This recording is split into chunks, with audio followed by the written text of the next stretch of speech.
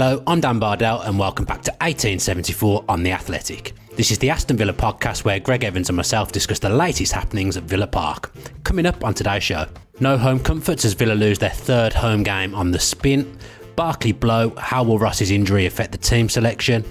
Bad day for Trezeguet, we discussed the Egyptian international, some nice rhyming there, and just where are Villa at in this topsy-turvy Premier League season. I'm sure we'll probably have a little dig at VAR and refereeing at some point as well, but Greg, how are you? Yeah, I'm good, Dan, thanks. Yeah, wasn't the result we wanted, was it, on Saturday, but recovered now and ready for the week ahead, mate. It was one of those days where I was so confident going into the game. I bet on Villa, which I never usually do. I made Watkins my fantasy football captain, and I set us up for a fall. I feel like it's, in a way, my fault, Greg. Should we put it all on you then? Should we blame it all on you? You know, when you get the blame for saying things on tweets, I just feel like I kind of didn't help the situation this week at all with my overconfidence. No, to be honest, Dan, I have to admit I was very confident going into the game, and you know we do a Q&A before, during and after the game, and a lot of the fans were speaking up and saying that they were quite concerned and that they were worried about some of the similar patterns emerging from last season. You know, they predicted that it would be a game that Villa would struggle, but I was kind of trying to reassure them and just saying, look, you know, Villa have come up against much tougher opposition this season. I actually thought it would be a game that would suit Villa, you know, and play into their hands, but just wasn't the case, was it? And they were, you know, chasing pretty much from the off. Obviously, Danny Welbeck's early goal made it quite difficult, and they were just never able to recover. I mean, from what you've said there, I'm actually going to give you 50% of the blame as well, because it feels like you're in the same boat as me. But you covered the game in a slightly different way, didn't you, this weekend? I read your piece this morning. Do you want to just tell the listeners what you did?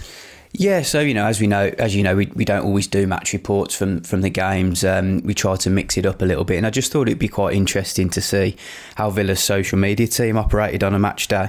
Thank the club for allowing me a little bit of access to spend some time with them. I shadowed some of the guys who produce the content for the social media channels. It's quite a small team actually in this COVID world. You know, during a normal game in a normal season, there'd be quite a few members of the media team chipping in with, you know, contributions from in and around the ground, you know, various fan pictures and other bits of content. But you know, it's very simple in a COVID world. There's Neville Williams, the long-serving photographer, who provides the pictures, and a couple of the media team guys who basically man Twitter, Instagram and Facebook throughout the game. And it's quite a tough task really, because, you know, it's something that I've done in previous jobs, publishing to social media during games. But obviously from an official club account, you have to be very, you know, careful and make sure everything's worded, you know, correctly. You've got to sort of play the company and the team's line, so to speak, you know, and it was quite interesting really. It was quite funny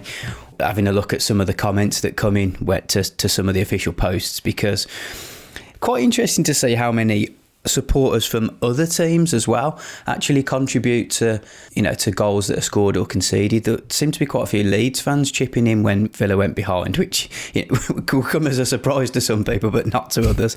But yeah, look, you know, it's a different and interesting feature that I did, and I think for regular users of social media, I think it'll be a really interesting read for them. Right now you can subscribe to The Athletic for just £1 a week. You can read all of Greg's articles on Villa and so much more, as well as all of our podcasts ad-free.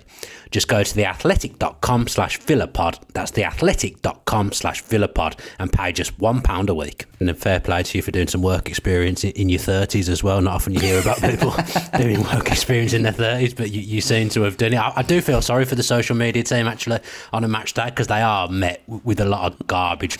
I don't like all that culture, and I hate it when it's on the official club account as well, but it's no surprise to me to hear opposition fans getting involved in Villa's doings, because that's been a regular theme over the last year or so. Onto the game. It's a disappointing day, isn't it? And the reality is now, Greg, Villa have lost 3 home games on the spin, which isn't great.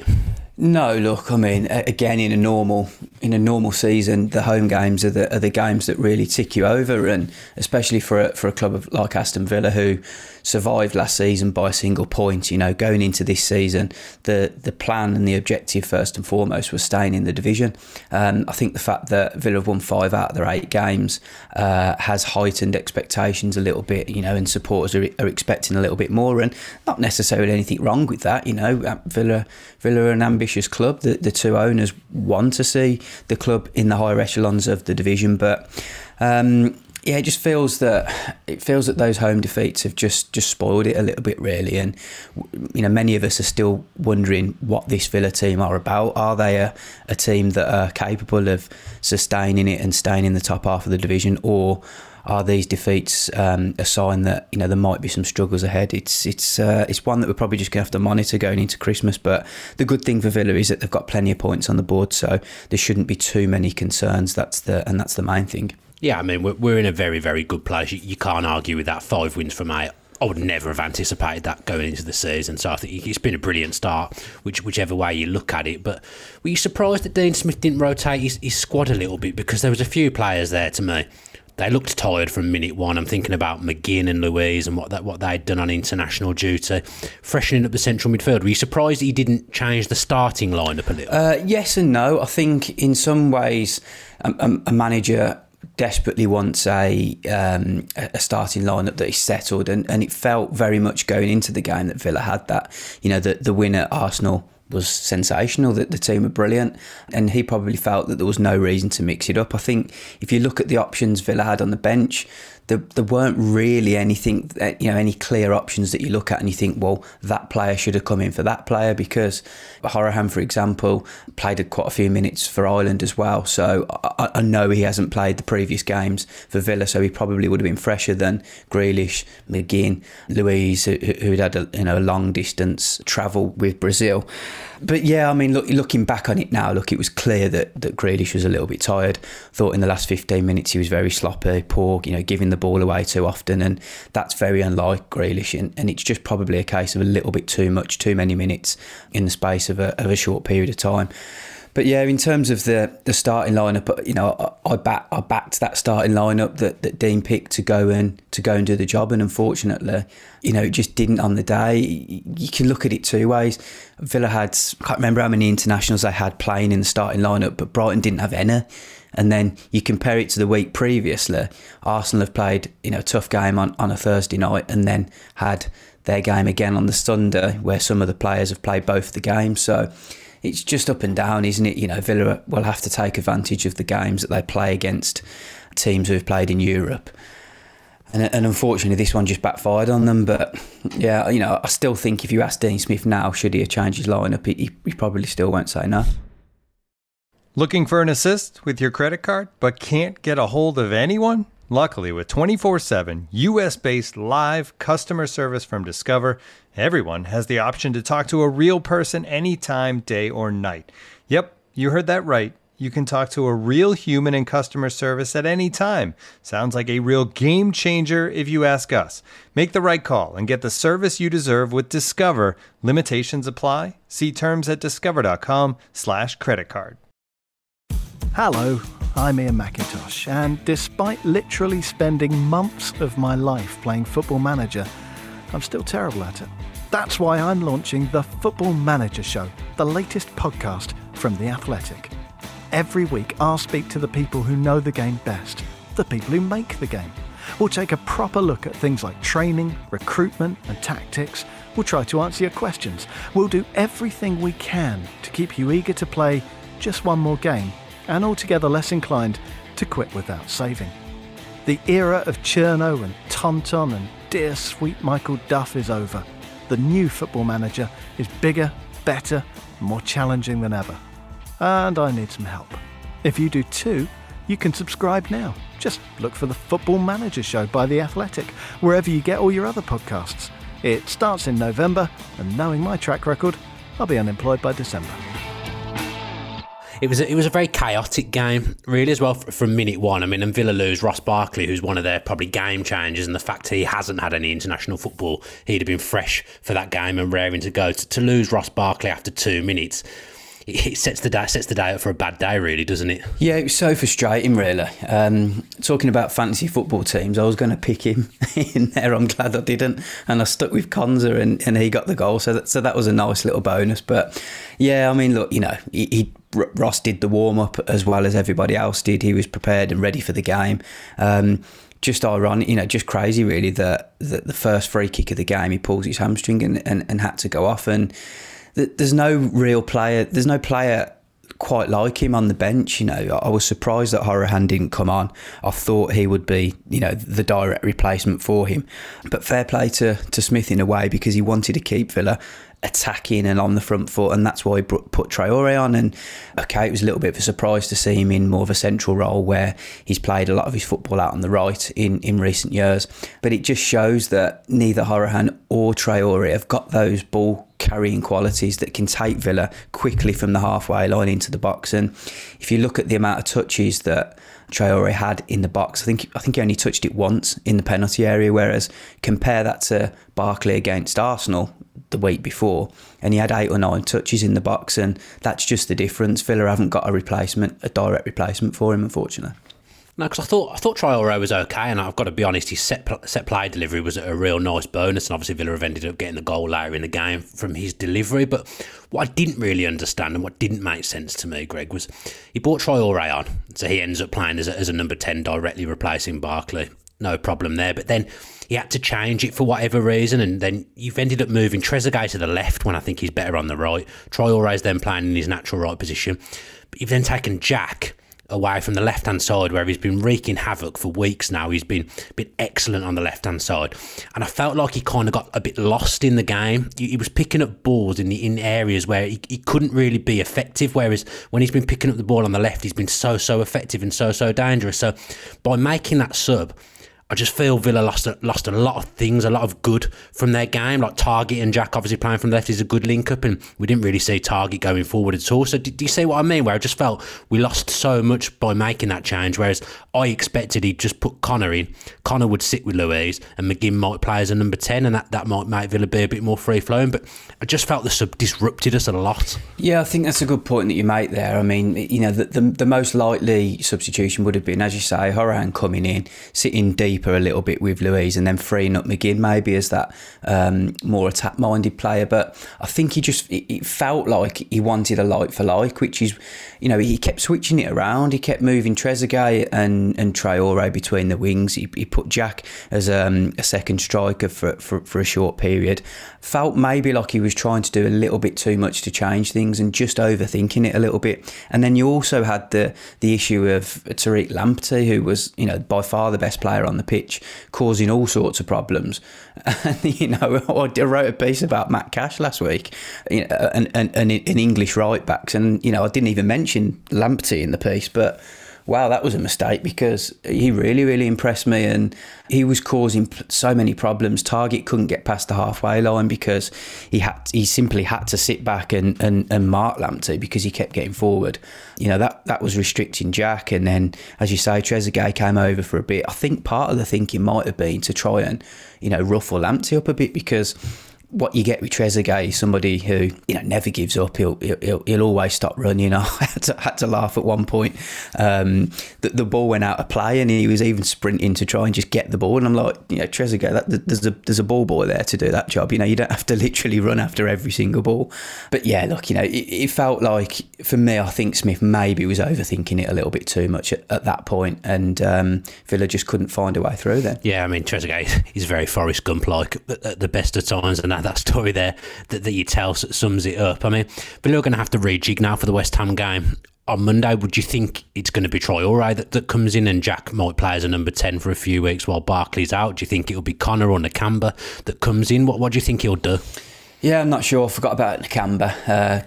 Clearly an option, but doesn't seem to be a popular one at the moment. So there are certainly players ahead of him. The decision I would make, and I can't read Smith's mind at this point, because I've tried to in the past and got it wrong. So I would say Hourihane in, play alongside Luiz, push McGinn slightly further up, and keep Grealish and either Trezeguet or Traoré out on the wings. Villa have got another slight issue because Keenan Davis is injured as well.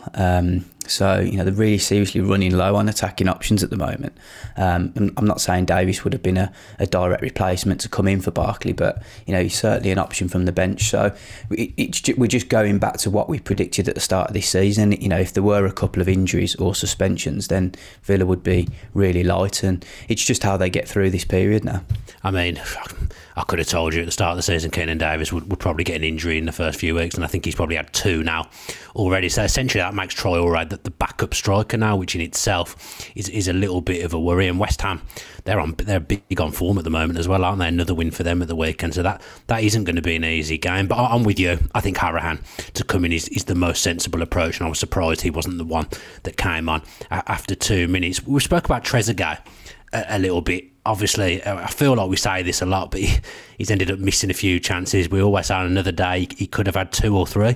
He's such an effective player, but that end product is just not there, that composure in front of goal. And he scored some important goals last season, but so far this season, the composure just hasn't been there. Yeah, it's tough, isn't it? He's so close to being a really important player for Villa. I think he definitely does have a role for the team because, he works so hard, and he certainly backs up Cash in that right-sided role. I just think he needs to seriously work on his finishing, doesn't he? It's not coming off for him. I mean, this one, 5 or 6 yards out, was an absolute sitter. It was, one that he has to score, and that changes the whole dynamic of the game. And you think maybe any other midfielder or attacker who gets in that position would go and score. So it's very frustrating, and I think he's got to have a look at himself in the penalty situation as well. He's down on the floor holding his leg like he's in serious pain. I mean, it's almost like, I don't like to call players cheats, but it's almost like he's cheating. And I spoke to Dennis Mortimer, Villa's European Cup winning captain, recently, and he said he doesn't like watching modern football because the players don't really show each other enough respect anymore. And by that, what he means is that, players are going down feigning injury and trying to get opponents sent off. And Mortimer said, as a previous captain of the Villa team, that if one of his teammates were doing that, then he'd have had a serious go at them and, said, what are you doing? Because if you look at Trezeguet, I mean, it's not a disgrace, but because I can half understand it in this modern game as well. You go down and you try and win a penalty, but for me, it's never a penalty. I mean, do you think? Oh, no chance. You don't think it's a penalty? No chance. Oh my God. Come on. What, you actually think it's a penalty? It is a penalty. Yes, I do. Not because no chance. It's weird. I get what you're saying as well, but I've seen, this is going to be like a bit of a lazy thing to say in some ways, but his Egyptian teammate Salah, that kind of thing happens to him every week when he plays. And he goes down and he gets the penalty. So players are doing it because it's effective, and I think that's why Trezeguet reacted in the way he does, because other players do it. It's got Fernandes, some of the penalties he's won for Man U as well. The players do it and they get a penalty. If you don't go down, I don't think you get a penalty, and I get that he's nicked the ball, but Greg, he's booted him in the shin. Nah, he hasn't booted him. For me, he has. I don't know what more can Solly March do, right? So Trezeguet's coming at him in the box. His team are 2-1 up. He's got to try and win the ball, which he has. Well, the ball's hit him. I wouldn't say he's won it. He's won the ball first. Yeah. He's won the ball first. He isn't. And then he's booted. He isn't careless. It's not a careless challenge. It's not reckless. It's not using excessive force. So for me, it's not a penalty. It's not a foul. Dean Smith said. Dean Smith said his take was that if that would have been a foul anywhere else on the pitch, then he thought it would be a foul. Now, I can understand where he's coming from, but I don't agree. I don't think that the referee blows up for a foul like that. The most frustrating thing for Villa fans is that the penalty had been given. Now, if it wouldn't have been given, then it wouldn't have created so much drama. So the fact that it was chalked off makes it very disappointing. I totally get that, but the referee's got the decision right for me, 100%. But do you not think that we have seen that pretty much identical challenges week in, week out on the likes of Fernandes, the likes of Salah? Salah's had a number of penalties given for incidents very similar to that. I just think it's a penalty. And what's this clear and obvious stuff as well? Can someone explain that to me? Because Is it a clear and obvious error? Is it enough to get overturned as a clear and obvious error that there is contact there? I don't understand what you're saying, to be honest, in the fact that you're saying he hasn't touched him. He has kicked him in the shin. It's there. But it's not a careless challenge, is it? And it's not reckless. He's won the ball first. So for me, I think we're going into a whole different topic. The whole topic around VAR is something that neither me or you can clear up. Rubbish. That's a fact, because every single journalist, every single pundit, every single TV presenter is talking about it every single game, let alone week. Nobody knows what VAR is anymore, and the decisions are ridiculous. There's no consistency, which is the most frustrating thing. Now, I totally take your point that other fouls have been given and other penalties have been awarded, but for me, it's not a foul. It shouldn't be a penalty, whether it's Solly Marches on Trezeguet or whether it's any of the ones that Fernandes or Salah have picked up. It's a good tackle. He's won the ball. It's not careless. It's not reckless. It's not using excessive force. I don't know what March can do to try and win the ball. If he doesn't stick his leg out, Trezeguet goes past him, potentially scores, and his team draw 2-2. What, is he not supposed to tackle then anymore? I do get what you're saying. I think what you're saying is like, I get like the stuff you said about Dennis Mortimer as well. It's very traditional, and I wish football was like that, but it isn't. And when you see the other teams getting pretty much identical decisions, that's what makes me think it's a penalty, rather than me sitting here and saying, because it is a bit of an over-exaggeration from Trezeguet. I can't deny that, but in the modern game, that penalty gets given nearly every single week, and it does feel like they get given to the big boys. And as I've said a number of times already, I think if that's on Salah, Liverpool get that penalty. If that's on Fernandes, Man U get that penalty. I mean, look at the one last season where he treads on Konsa, and that didn't get overturned. Are you telling me that is that more of a penalty? Yeah, I think that was more. That was more. That was more. I mean, I'm looking at Fernandes again. He's fouling in the other, so-called fouling in the other box, isn't he, on Saturday, and that gets overturned. Again, I think that there was a little bit more in that. I think West Brom deserved the penalty more than Villa deserved the penalty on this occasion. But I can totally understand why both of them weren't given. For me, they're both not penalties. Very, very interesting view. I'm surprised. I'm surprised you've gone with that view, but it is what it is. Not often we've had a disagreement on the podcast, to be honest. Quite refreshing to not be on the same page. I didn't expect to get so passionate about that. You've annoyed me after this podcast. I'm not going to speak to you for a week. I've had enough of you. Let's move away from the penalty, because one thing that is for certain, none of us get VAR and officiating at the moment, so we're never going to be able to talk through that and get it spot on. Looking for an assist with your credit card but can't get a hold of anyone? Luckily, with 24/7 US-based live customer service from Discover, everyone has the option to talk to a real person anytime, day or night. Yep, you heard it right. You can talk to a real human in customer service anytime. Sounds like a real game changer, if you ask me. Make the right call and get the service you deserve with Discover. Limitations apply. See terms at discover.com/creditcard. As you've probably heard by now, we've teamed up with BetMGM this season. We'll be using BetMGM lines to make all of our picks, and we'll have special offers for our listeners each week. If you haven't signed up for BetMGM yet, use bonus code The Athletic, and you'll get a 1-year subscription to The Athletic, plus up to a $1,500 first bet offer on your first wager with BetMGM. Here's how it works. Download the BetMGM app and sign up using bonus code The Athletic. Make your first deposit of at least $10. Place your first bet on any game and claim your voucher for a 1-year subscription to The Athletic. See BetMGM.com for terms. U.S. promotional offers not available in D.C., Mississippi, New York, Nevada, Ontario, or Puerto Rico. Gambling problem? Call 1-800-GAMBLER. Available in the U.S. Call 877-8-HOPE-NY or text HOPE-NY 467-369 in New York. Call 1-800-NEXT-STEP in Arizona. 1-800-327-5050 in Massachusetts. 1-800-BETS-OFF in Iowa. 1-800-270-7117 for confidential help in Michigan. 1-800-981-0023 in Puerto Rico. First bet offer for new customers only in partnership with Kansas Crossing Casino and Hotel. Don't forget, if you haven't signed up for BetMGM yet, use bonus code The Athletic, and you'll get a 1-year subscription to The Athletic, plus up to a $1,500 first bet offer on your first wager. Villa's defensive display, the first goal, it's chaos and it's a mess. And just how worried were you by that? Does that come down to fatigue? That back line just always moves as one in a unit, and it was just so disjointed and all over the place for the first goal. I can't work out what we were trying to achieve. Yeah, it was a strange one, wasn't it? It felt like Villa were trying to really take the game to Brighton, and they probably just got a little bit carried away and pushed a few too many men forward.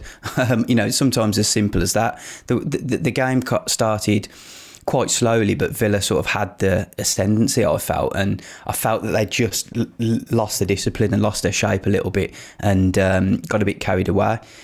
And then Brighton took full advantage. It was literally one pass from Lallana, wasn't it? And Welbeck was through, and there was no way the defenders were getting back there. But it just felt like the Konsa and Mings were maybe a little bit too close, and just as you say, all four of them pushed up too high. But the second goal wasn't much better either, was it? What was your take on that? No, I just felt it should have been cut out. I felt we should have cut it off at source. We let too much develop, and when the ball came across, it just felt like no one reacted to it. But you got to feel a bit sorry for Emi Martinez, because every time at Villa Park, someone seems to score a worldie. I mean, Solly March will never score a goal like that on his right foot ever again, but on this occasion, it flies into the net, and Martinez has been beat by some absolute worldies in front of the North Stand, hasn't he, in the last 3 home games? It's been unbelievable, but bad defending. Bad defending, isn't it?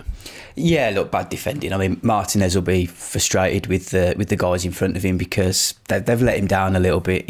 As you say, it's a brilliant strike. He'll be gutted of looking at how many goals he's conceded, and as you say, so many worldies. But I think it's just something Villa need to work on. Again, it always feels like when there's a bad defensive performance now, Villa seem to, fix it the week after, if not 2 weeks later. So yeah. There are certainly improvements now. I mean, this time last year we were quite concerned, weren't we, about the defence, and Villa were heading into a period where it was all starting to unravel. But it doesn't feel like it's that anymore. It feels like minor mistakes, major mistakes will be eradicated over time. But the worry is that the home form is concerning. Losing 3 home games on the bounce can never ever be a good look, and I think there's a tangible progress for Villa. We've had an unbelievable start, but I think what's difficult for Villa fans at the moment is it's been such a good start, but you are still left with that feeling of it just could have been better just because of the nature of the teams that we've lost to at home. Yeah, it's frustrating, isn't it? It's hard to put